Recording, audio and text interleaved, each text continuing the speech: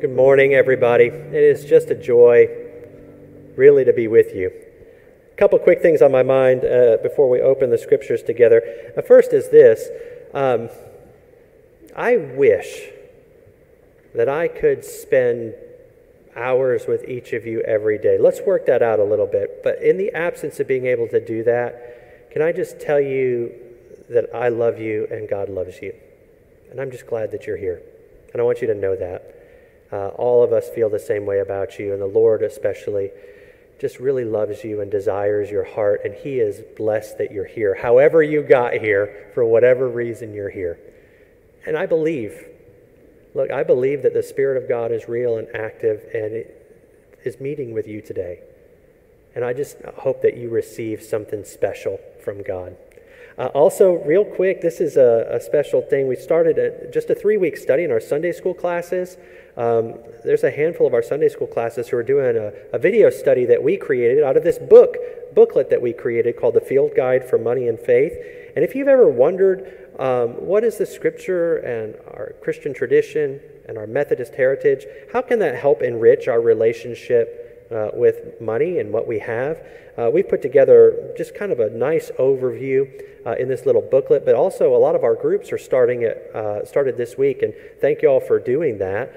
If you haven't been a part of a Sunday school class, this would be a great time. You can also catch up the videos for this. Our Sunday school classes, a lot of the curriculum come out each week on the Facebook page. Session 1 of this is out there. You can also download this book if you don't want to pick up a hard copy. It's just a short one at firstmethodistalbany.com/ebooks. The only way I could get myself published was to write it myself and force y'all to read it. So praise God for that. Moncriefs, when you take this candle home, this is yours. I'm going to tell you just to remind y'all, I want you to have this. This is nothing magic, right? God is active. This is just a way to remember. I'm going to invite you, if you can remember, that this day, every year that candle survives, if you would just light that and remind Ford that God claimed him and that he belongs to the Lord Jesus and that we made promises to him just like you did, and with God's help, we want to help him know the Lord. It's a great way to help him remember what he is too young to recall in his own mind. Well, we're in a series of sermons that we're calling Behold, helping others see Jesus. Here's the thing. I don't know what it was like for you when you first saw Jesus. I don't know what it's like for you. You probably still have those moments where you see him fresh and in new light, and those moments. I don't know what those are like for you, but I know they're precious. I know that because God is good and he loves us and he saves our souls and he invites us into the richest life possible because he made us and he recreates us. And God loves everybody in that same way, and I hope you want to help other people see the Lord that you have seen. But here's the deal. Sharing our faith with others, being a witness, being an evangelist, oh my, sometimes that can sound a little scary. What do I do? How do I do that? I don't have a degree. Do I need to preach sermons? No. What do I... So we want to offer some practical ways, easy practical ways that you can, in your day-to-day life, help people see Jesus. And that's what we're focusing on this week and upcoming. And we're going to focus in on the Gospel of John, chapter 1, verse 43 through 51. Here's just a quick word for you. If you read through this chapter, you're just going to see incident after incident where somebody invites somebody to know the Lord. And it'll give you great insight into your own opportunity to do that. Let's turn our attention now to the Word of God. I invite you to hear these words. May the Spirit bring them to life in our hearts.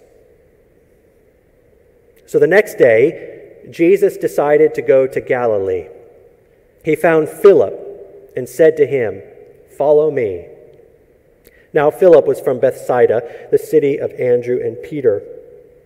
Philip found Nathanael and said to him, "We have found him about whom Moses and the law and also the prophets wrote, Jesus, son of Joseph from Nazareth."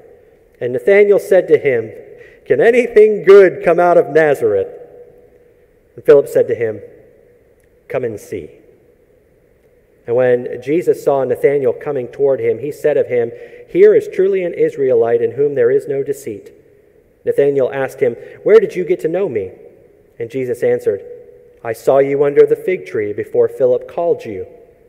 Nathanael replied, Rabbi, you are the Son of God. You are the King of Israel. And Jesus answered, Do you believe because I told you that I saw you under the fig tree? You will see greater things than these. And he said to him, Very truly I tell you, you will see heaven opened and the angels of God ascending and descending upon the Son of Man. My friends, this is the word of God for the people of God. Thanks be to God.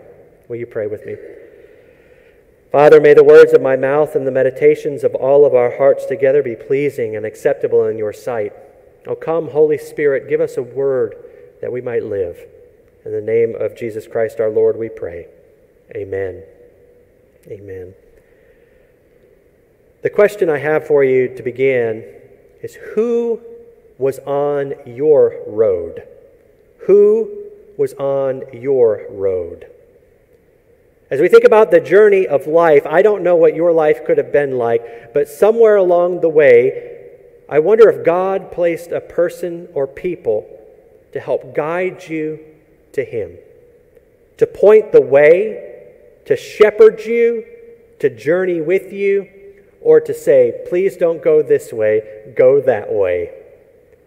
If you reflect on the journey of your life, and you reflect especially on your faith and your growing holiness in Jesus Christ, who has been along your road?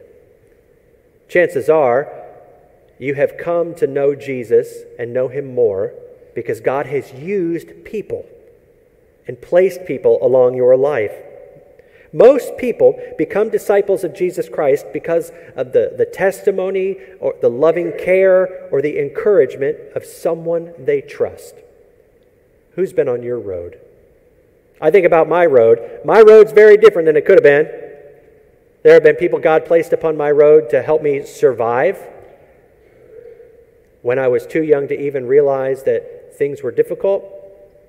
I think about people like Jeremy's grandma. You know who I'm talking about, Jeremy's grandma? You hung out with her a time or two? Jeremy was a friend of mine. He spent a lot of time at his grandma's house, and she would invite his friends over to come spend the night when we were young, 9, 10, 11. And this was the question she always asked. She'd say, all right, Jim, because I was big enough to be Jim. I wasn't Jimmy at that point. I was Jim. She said, do you want us to drop you off at the house on the way to church, or do you want to come with us? Every time. Every time. And I didn't go. I went home most of the time, but eventually I said, well, I'll go with you. Once I realized they were stopping by Wendy's on the way home. But that's where the Lord first got a hold of me. The Lord put Jeremy's grandma on my road.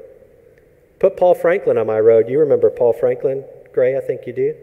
He was a young man when I first came back into the church as an older teenager, and I knew the Lord was doing something, and I didn't know what it looked like. He was probably 15 years old, but he lived the joy of the Lord, and he loved me. I don't know why, but he showed me what it looked like to know Jesus and to love Jesus, and that being a Christian was bigger than stereotypes that I had heard in my life, but it was a real and beautiful thing. God put Paul Franklin on my road. Many people. Who's been on your road? You see, most often, people come to see and know and enter into a relationship with Jesus Christ because somebody that they trust has shared and walked with them. You know, we think about whose road we might be on. Have you ever thought about that? There was a weird moment. It happened to me a handful of years ago. You know, when you're growing up, you're like, you need things from people and you're trying to impress people. I don't know if that was like you, but I was trying to get a job, trying to do this, and all of a sudden I looked around and I said, oh, wait a minute. I guess I got to do this for someone else now. Whose road are you on? Now, there's some wonderful descriptions of the South. I love half of them. One of them goes like this. There's a Waffle House and a church on every street corner. You ever heard that? And there's a handful of Waffle Houses around here, and they're all good. If you don't believe that there's a church in every street corner, here's what I want you to do. When you walk out that door, I simply want you to turn in a 360-degree circle, and there is legitimately a church on every street corner of Flint Avenue. So you figure if there are probably, I tried to count, it's really hard to get a distinct figure, but there are over 200 churches and religious organizations in Dougherty County. Did you know that? Over 200. And you figure since there's one on every street corner, that must mean that there's one on everybody's road, right? So that's all it takes. All we need to know is that there's a church on somebody's road. All they got to do is get there. They'll pass one. They'll see Jesus. It'll be perfect. Praise God for a church on every road. But it doesn't seem to work like that. Let me share something with you that I learned as I was studying our community. There's a handful of religious surveys that go out in communities all over the United States. And I was looking at the one from 2001 and 2002 and noted, along with the census, that there are plus or minus 70,000 residents in our community. How many of them do you think go to some of those 200 churches? Well, here's the number. According to the survey and data work, 27.6% of people say they are a part of a religious community in Dougherty County. That's not as many as I thought. You know what that means? That means that over 50,000 people in our community are not part of a religious community, let alone a church. Which is strange because I think about, if I were to write down 50 people that I spent time with this last week, I figure, oh gosh, I thought they were all a part of a church. That means everybody's a part of the church because what I see is all there is. 50,000 plus people. And you know what? I don't know necessarily what that means for them. They may be Christians. This is just talking about people who identify with a faith community. And this, of course, involves some of the other faiths in our community as well. But that's a lot of people. Now, I say that to you not to say, okay, your goal is now to fill this place up with 50,000 people. That could be a great goal. But before I care about getting them to church, I want to get them to Jesus. Y'all hear me? Do y'all hear the difference? Before I get them to church, I want to get them to Jesus. Sometimes that's the same thing. But the mindset is different. I want these people to know Jesus. Why? Is it because I think that I am right and someone else is wrong? No. Do I think that there's some superiority? No, we are humble as our Lord is humble. Why? Because I've seen Jesus.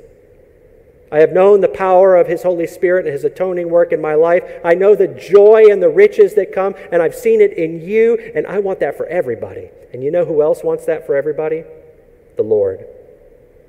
Here's what I know. Let me share with you. I just want to give you a little motivation here and show you. I don't want you to come to a church that says, wow, this is a big, nice church. There are 200 churches around here. I guess everybody knows the Lord. I want you to know that the harvest is ripe.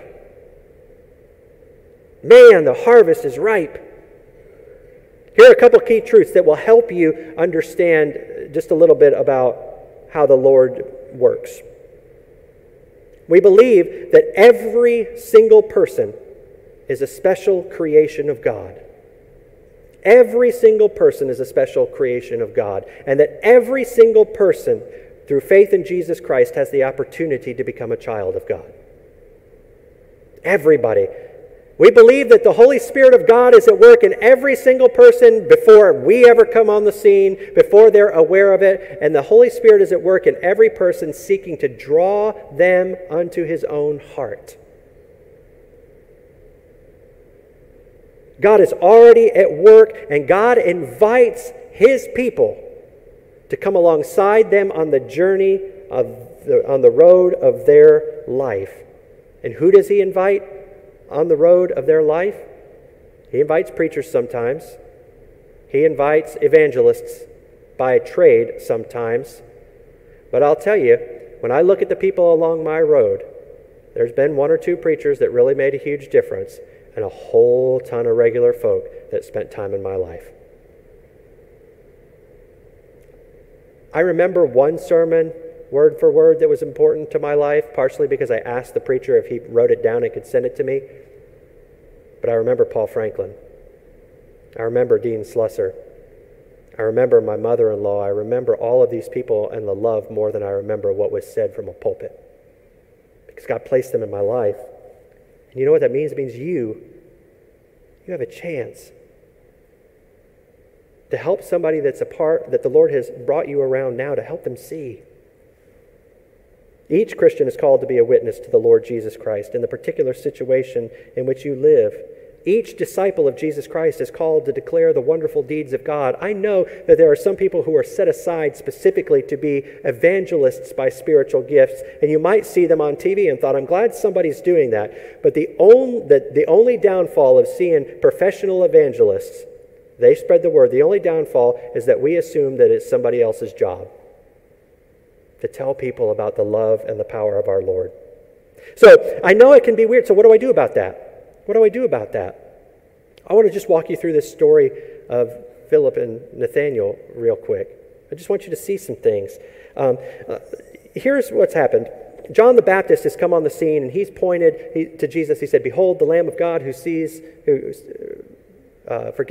away the sins of the world." He says that over and over until somebody bites. And then all of a sudden, Jesus comes on the scene, and there are people who start to follow him. And Philip is one of those. As Jesus comes back to Galilee, a man named Philip, Jesus says, "Follow me," and he does. And that's something. That's a commitment. And then Philip, he's just been with Jesus, and he has a desire to help the other people in his life know that. So he goes to find Nathanael, who he knows. He says, "You know what, my buddy Nathanael, really, he's been searching, and I've got something for him." And he found, it says in verse 45, Philip found Nathanael and said to him, "We have found him about whom Moses and the law and also the prophets wrote." That's another way of saying, hey, you've been looking for the Messiah, and we found him. He's over here. His name is Jesus. He's the son of Joseph from Nazareth. I want you to think about this for a minute. It's just so simple. There's no magic words that have happened. There's no outrageous 5-point message to share. It's simply Philip began out of a relationship with Jesus, and he went to someone he cared about. That's all that's happened so far. What about you and your relationship with Jesus? If you draw close to Jesus, he will give you the insight and the power to simply connect with other people. When you're with Jesus, you have a desire for him to be everywhere and for everyone you know to share and to know him. You know how I know that you want to share Jesus? Because you want to share things you love. And I know that because every one of you who has grandkids keeps showing us all the pictures. And I'm just saying, like, you want to share that, don't you? You want to share those beautiful children, don't you? And I've got, Tommy's with me. He's my father-in-law, and he's with us this week. And even when the grandchildren are especially precious, we still want to share them, don't we?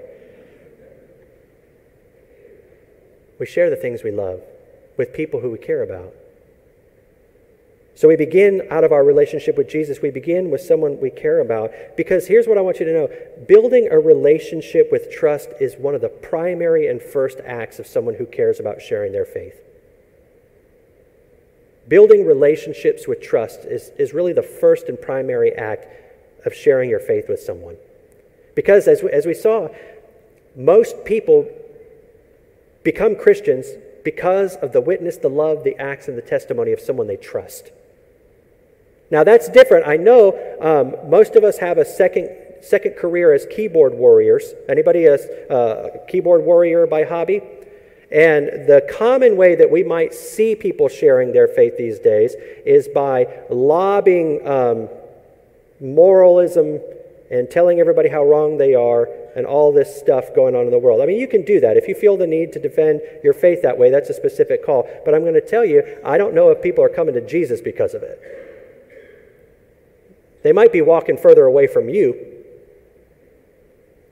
People come to Jesus because they know you love them, and Jesus is working through you.